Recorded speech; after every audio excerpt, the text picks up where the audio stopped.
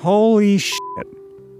That's how everything you're about to hear began, with the breakdown of Americans in debt and the shock at just how far gone South Carolinians actually are compared to literally everywhere when it comes to bills we can't pay off. Every third person in this state has debt that's in collections. If you're only counting people of color, that number shrinks to 1 in 2. No other state has that high a percentage of its residents choking on their debts, and none of them even come a close second.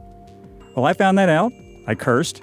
And then I did maybe the dumbest thing I've done in the past 5 years. I asked why. The medical debt in our state is absolutely unconscionable, that people have the audacity of getting ill or having a catastrophic illness. Suddenly you find yourself with owing thousands of dollars. This is a small rural area. We just got our census data in, and we show an overall dip of near 9%. Those that wind up staying have a difficulty surviving. I can't even pay my student loan back because I don't make enough. My student loan, if I was to do it, would be more than my mortgage. It would be just as much as my monthly bills. These financial products are more dangerous than people really think. People are just being victimized by this. I see it as an epidemic. Yeah, like I said, holy shit.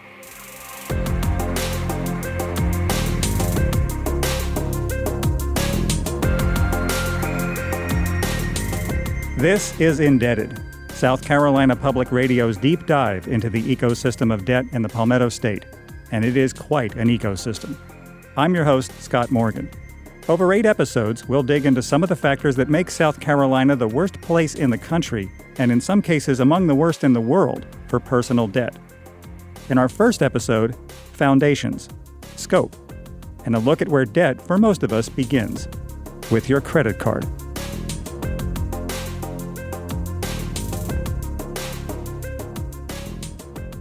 Okay, so 2 years ago, I stumbled across a report that broke down the 50 U.S. counties with the highest shares of residents with debt in collections, by which I mean debt that doesn't get paid off and gets sold to a debt collector.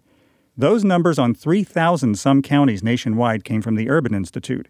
They're a nonprofit, nonpartisan, public policy-focused agency up in Washington, D.C. And a website called 24/7 Wall Street conveniently broke down the 50 worst counties in the country based on that Urban Institute data. Well, South Carolina made that list 7 times. We only have 46 counties here, and 7 of them ended up among the worst of the worst, the highest ratio of residents in debt in the country by a mile. And since that report back in the spring of 2021, Urban Institute has updated those numbers.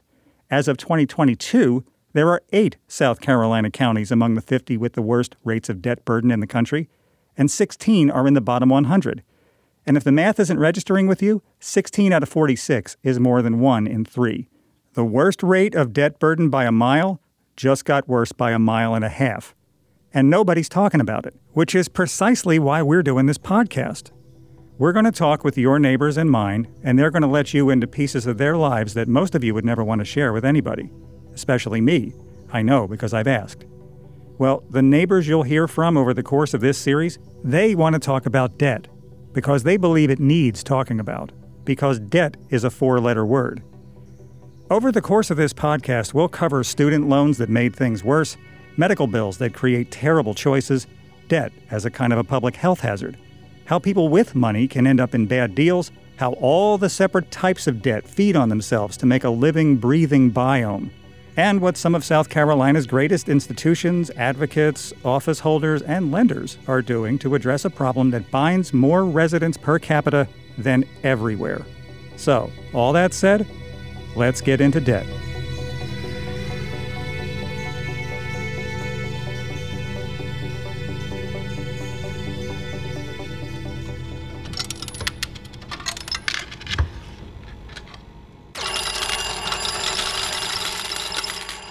Money's kind of a game when you think about it, isn't it? I mean, you need it for everything, but it's only worth anything if you don't actually keep it.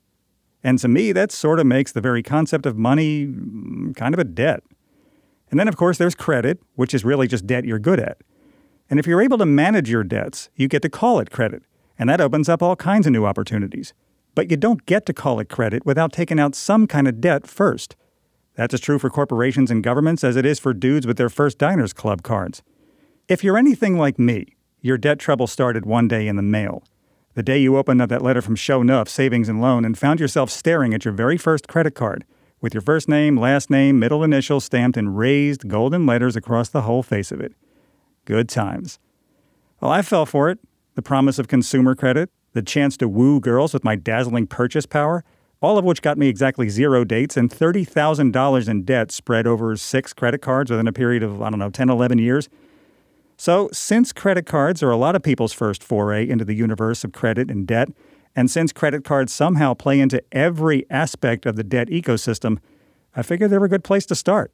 I don't want to say that people need credit cards, but credit cards often are a way or a road to better credit in general. Meet Bailey Parker, Communications Director for the South Carolina Department of Consumer Affairs, who's been there, done that, and actually got the T-shirt. Oh, yeah. I mean, I remember when I went to college, I went to Utah State University. First time I was away from home, and I went to my first football game, and there was a tent outside the football game that says, sign up for a credit card, get a free T-shirt. And I'm not, kids are stupid. I was stupid. So you end up, opening up an account or whatever it may be that you don't necessarily know how to use. I mean, what are the odds that a kid's going to graduate from high school and know how to balance a budget or know what a credit card, what the APR even means, right? Fair warning. I'm a data geek, which means I'm going to throw stats at you from time to time. You ready? Good. Wallet Hub ranked the most to least financially literate states in 2022 and found us to be 11th worst. Get used to South Carolina being on the downsides of lists like that, by the way. So, no, kids are not heading off to college in this state knowing much about how credit, much less how credit cards, work. Bailey? Lenders are going to look at you better if you are a responsible user of credit cards. They are a necessary evil in some ways. I know that there are some well-known people out there that will say you should never get a credit card. I just don't think it's realistic in the long run to tell the average consumer never get a credit card. Because how are you going to build your credit otherwise? Bailey's not against credit cards, of course. She just knows how easily good intentions go belly up. Because a credit card's greatest asset, its convenience, happens to be its greatest threat, too. Credit is dangerous, credit cards especially, because they're easy. It's so much easier to just keep swiping. And a lot of people lull themselves into a false sense of security of, I don't have the money now, but I will. We sometimes give ourselves the benefit of the doubt, like, oh, I'll have it. When in reality, you don't think about if you haven't done a budget and you haven't done all of the other things you need to do to be fiscally responsible for yourself, you probably aren't going to have that money. Did you catch that? That bit about being fiscally responsible? Because if you don't understand the link between being responsible and building credit and operating well in this world, oof. In our day and age, building credit is almost a necessity at this point. And credit cards are one of the easiest ways to get started. So building credit is really the way that you can get lenders to trust you. I hate to use the word trust because that's such an emotional word, but in layman's terms, it's so that a bank who may be looking to give you a mortgage for a house can say, hey, they have a history of paying their bills on time on their credit card, and they've done that for 5 years straight. That means they're more likely to pay their mortgage on time. All that to build a good credit score, which, and please believe me when I tell you this, you really want to do. However, it's not even just about your credit score, because you could have a really incredible credit score, but you don't have a long history or you don't have a variety of credit on your history. And that can impact you negatively. Like it or not, we live in a society in which we judge our worth and the worth of others by our net worth. And that's not a manifesto, that's just the real-life side effect of living in a capitalist free market. We tell ourselves and others who we are through what we buy, what we wear, what we drive, where we go to college, and where we live. All of which puts us into a position to constantly spend on things we might feel we need but can't outright afford. Savvy lenders know how to exploit that. And we, for our part, we can't wait to bite the hook. Impulse buying is probably the number one threat to credit card debt and how people end up spending so much money because you see an incredible deal. And this is all marketing, right? This is how marketers get you. They see incredible deal, it's going to be gone tomorrow. And you think, well, I wanted to buy something like this. And if I buy it 6 months down the line, it's going to be $100 more expensive. So I'll just buy it now, even though I don't have the money. That's where we start to get into huge problems when it comes to credit card debt, because credit cards are so easy, for better or for worse, to get a hold of. And a lot of people don't understand there's more behind a credit card other than, oh, they're going to lend me the money and I'm going to pay it back. They don't think about the APR, how high they are, what the interest is going to cost them in the long run. If there's monthly fees, overcharge fees, annual fees, we don't think about these things a lot of the time. I know you want some more stats. Well, the median credit card balance owed per person in South Carolina just last year was almost $2,200. That's bottom half among states, by the way. Average interest rate, even if you have good credit, is almost 23% here. Also not great. And you remember all that stuff I said about South Carolina being all over the bottom end of that Urban Institute data? Well, if you break out the numbers just for credit card delinquencies, we're all over the bottom end of that too. 8 of our counties are among the worst 100. All of them rural, all but one of them majority black and brown.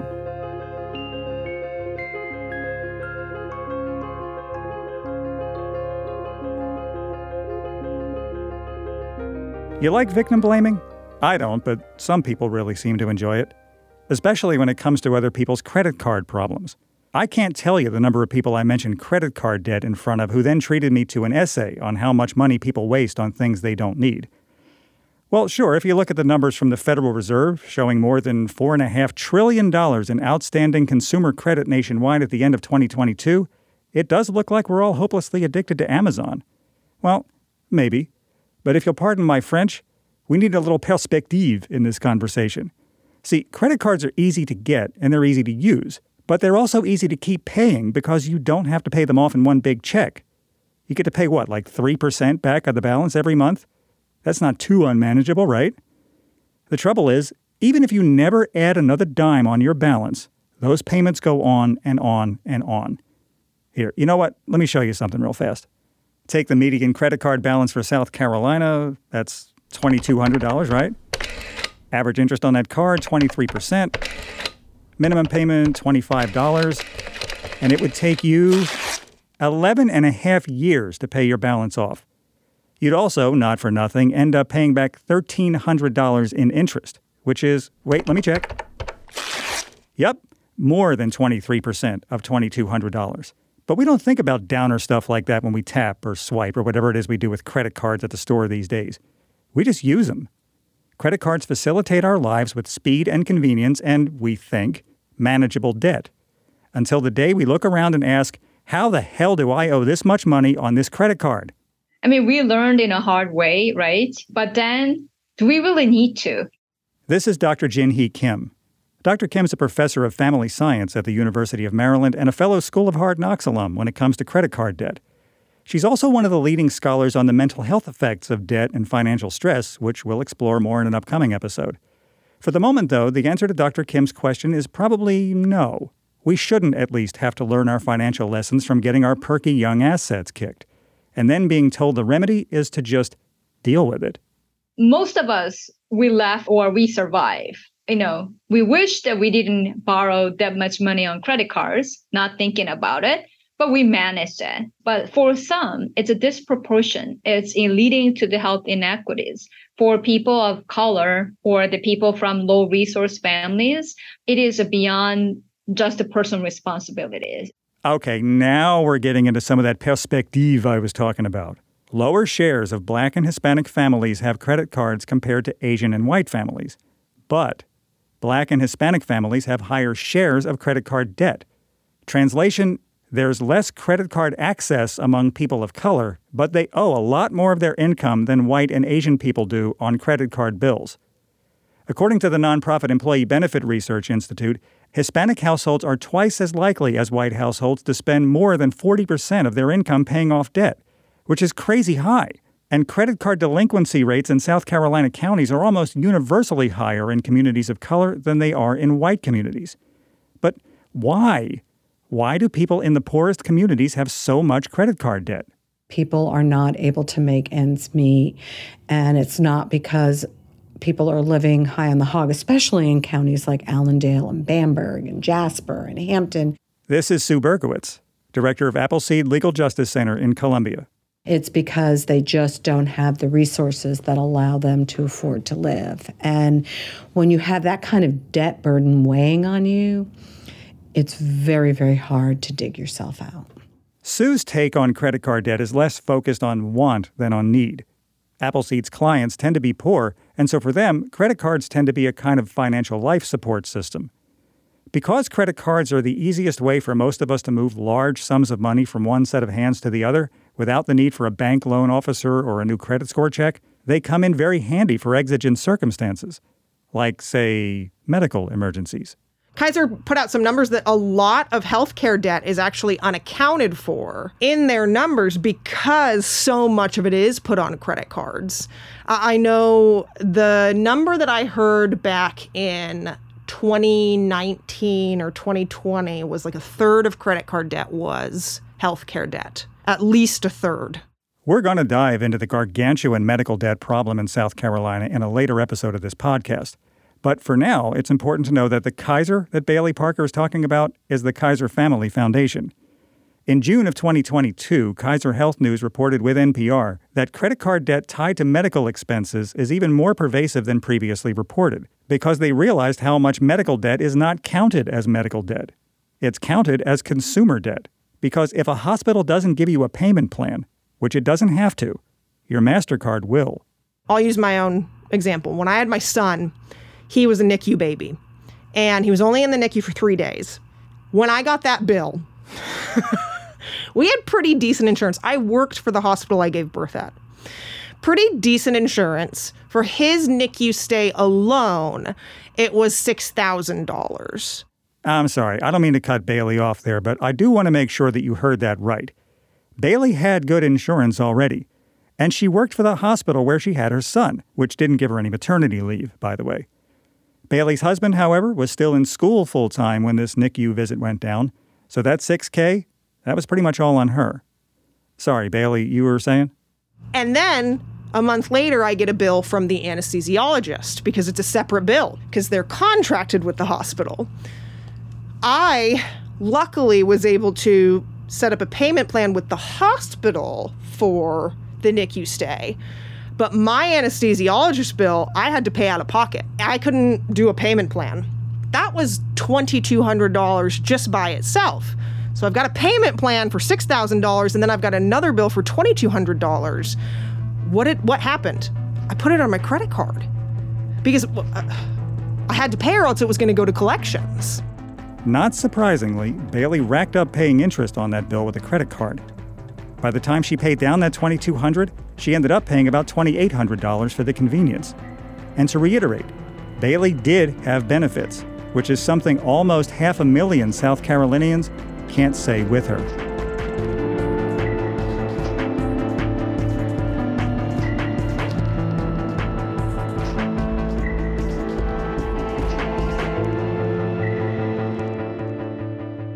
I wasn't kidding when I said credit cards ooze into every part of the debt ecosystem. Bailey's story is far from unique, but it's also far from the only situation where people find themselves backed into a corner and have to turn to credit cards to help get them by. It happens to people facing rent increases that put dents in other bills. It happens at the store when inflation ramps up like it did last year. And it also happens for a lot of college students who get a free t-shirt with their first credit card.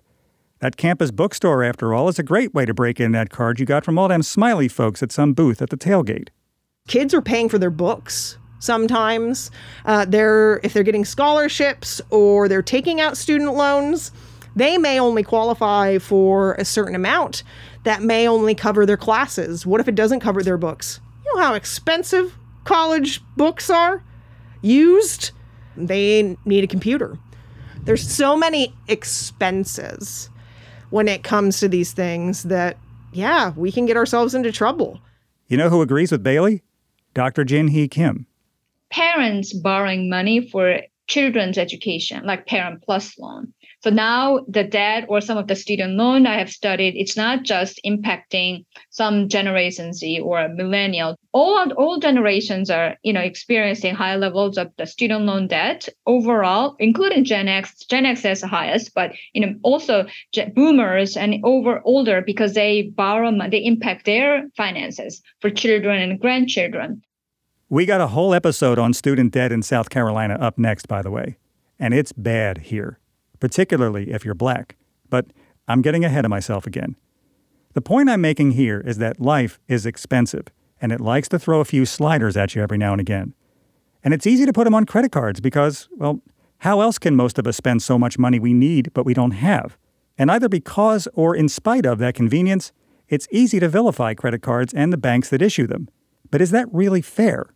Yeah, I don't believe even for a minute that financial institutions are targeting low-income, needy, homeless people out of any feeling other than we can make income here. We can make money here. This is Lee Gardner. Lee is chair of the board at Pathways Community Center, Rock Hill's main hub for homeless and social services. He's also the retired president and CEO of Family Trust Federal Credit Union, which means Lee knows an awful lot about how banks and financial institutions make money. The short version is, even if there's not some conspiratorial shenanigans going on to target the poor and desperate, banks know that where there is desperation, there's opportunity. And you're down to your last few dollars, and you have to pay rent and pay bills, and I'll offer you a card that will allow you immediate access to $5,000. Is that going to catch your attention? Do you want to hear about all the other aspects of it, the ins and outs and evils, or you just want the $5,000? Generally speaking, people who are desperate, they want the money. So I think there is at least some element of truth to the fact that card issuers, banks and others, realize that there is a need and it's their opportunity. What you might not know is how credit card issuers make money off you and me. Hint, it's not just the interest rates. In my career in banking, the last 37 and a half years of it as CEO of a credit union, our major sources of income were not interest on credit cards. That's why you see these offers that say 0.9%, for X amount of time. Now, if you flip that over and you see the fine print, you'll see that, well, if this happens or this happens, the interest rate's going to go up. But in my experience, it was what the merchant pays to Visa or MasterCard to allow their merchants to accept payment with a credit card. And some of that is shared by the financial institution that issued the card. You know why the house always wins? Because it knows you'll keep playing. The free market is designed to profit from you and me spending extra money in exchange for extra time to pay the bill. But it's also designed to profit from providing us with convenience. You need to pay for something? Hand over a card, and a bunch of little munchkins move some numbers around in cyberspace, and boom, you have a new hat. Easy and convenient.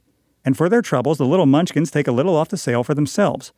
And it's a fair trade, to be fair. They're providing a service, and they do deserve to get paid.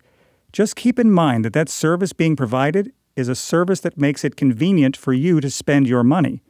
Every time you use this service, credit card companies make money on upfront fees, and, even if it's not the bulk of the lender's income, again, on back-end interest. But Lee likes to point out that if you use credit cards wisely, they can actually work in your favor. Case in point, Visa came to the rescue when Lee's daughter's wedding dressmaker went bankrupt, and the fallout almost caused him to have to pay for a dress he'd already bought. I paid for that dress with Visa. Well, with Visa Credit, you have chargeback privileges. If there's fraud or they don't deliver the product, you can charge it back to the financial institution, and they have to give you credit. So I didn't pay a dime for that dress, and because I bought it directly from the designer, they gave me the designer cost, not the retail cost.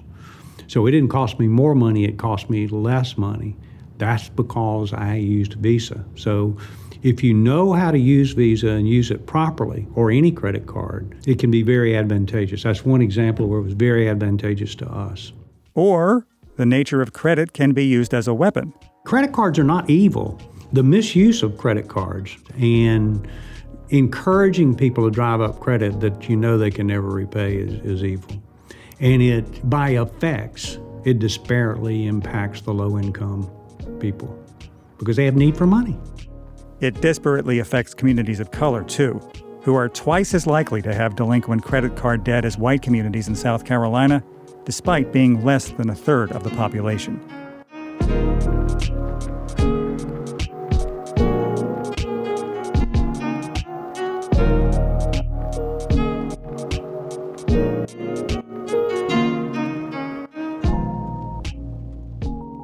Okay, so before we wrap this episode up, I want to talk about the intangible. For this, I will need the help of my good friend, the dark.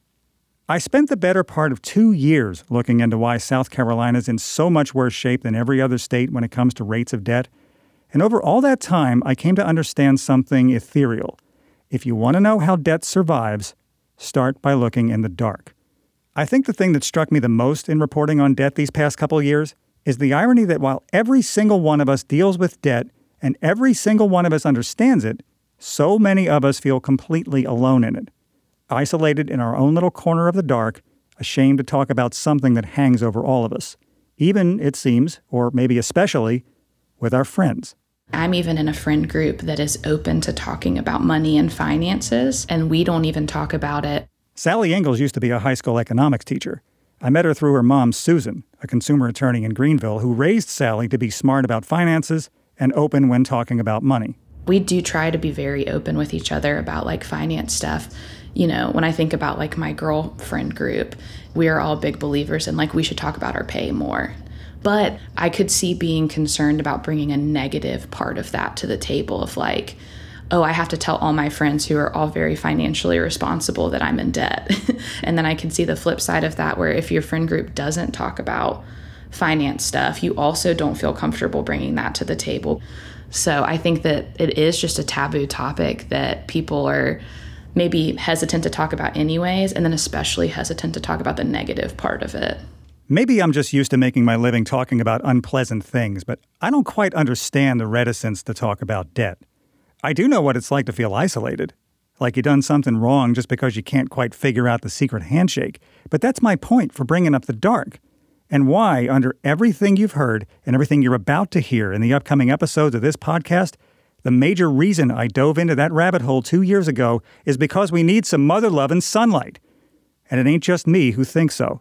There's a problem that we need to have a conversation about and take some of that taboo nature off of asking for help or, you know, admitting I need to find some sort of help to deal with my credit card debt instead of just living in this bubble of I don't want people to know I have credit card debt or that I have payday loan debt.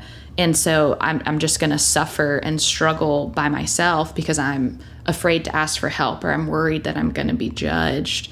And so I think the more we can have the conversation about like, it happens to people, you know, it happens more easily and probably more often to people than we all realize because we just don't talk about it. And so I think having the conversations is also an important step to addressing the problem. Holy shit. That's exactly what I was going to say. On the next episode of Indebted, a look into the very, very high cost of getting an education. I was a single mom. I'm going to college, trying to graduate because it was a requirement for my job at that time. So I had to do it. I basically, I didn't have a choice. At the same time, from the school standpoint, you're almost about to graduate. So they're giving you less and less money. So they're kind of, in a sense, forcing you to get the student loan. Student loan debt in South Carolina. Next time on Indebted.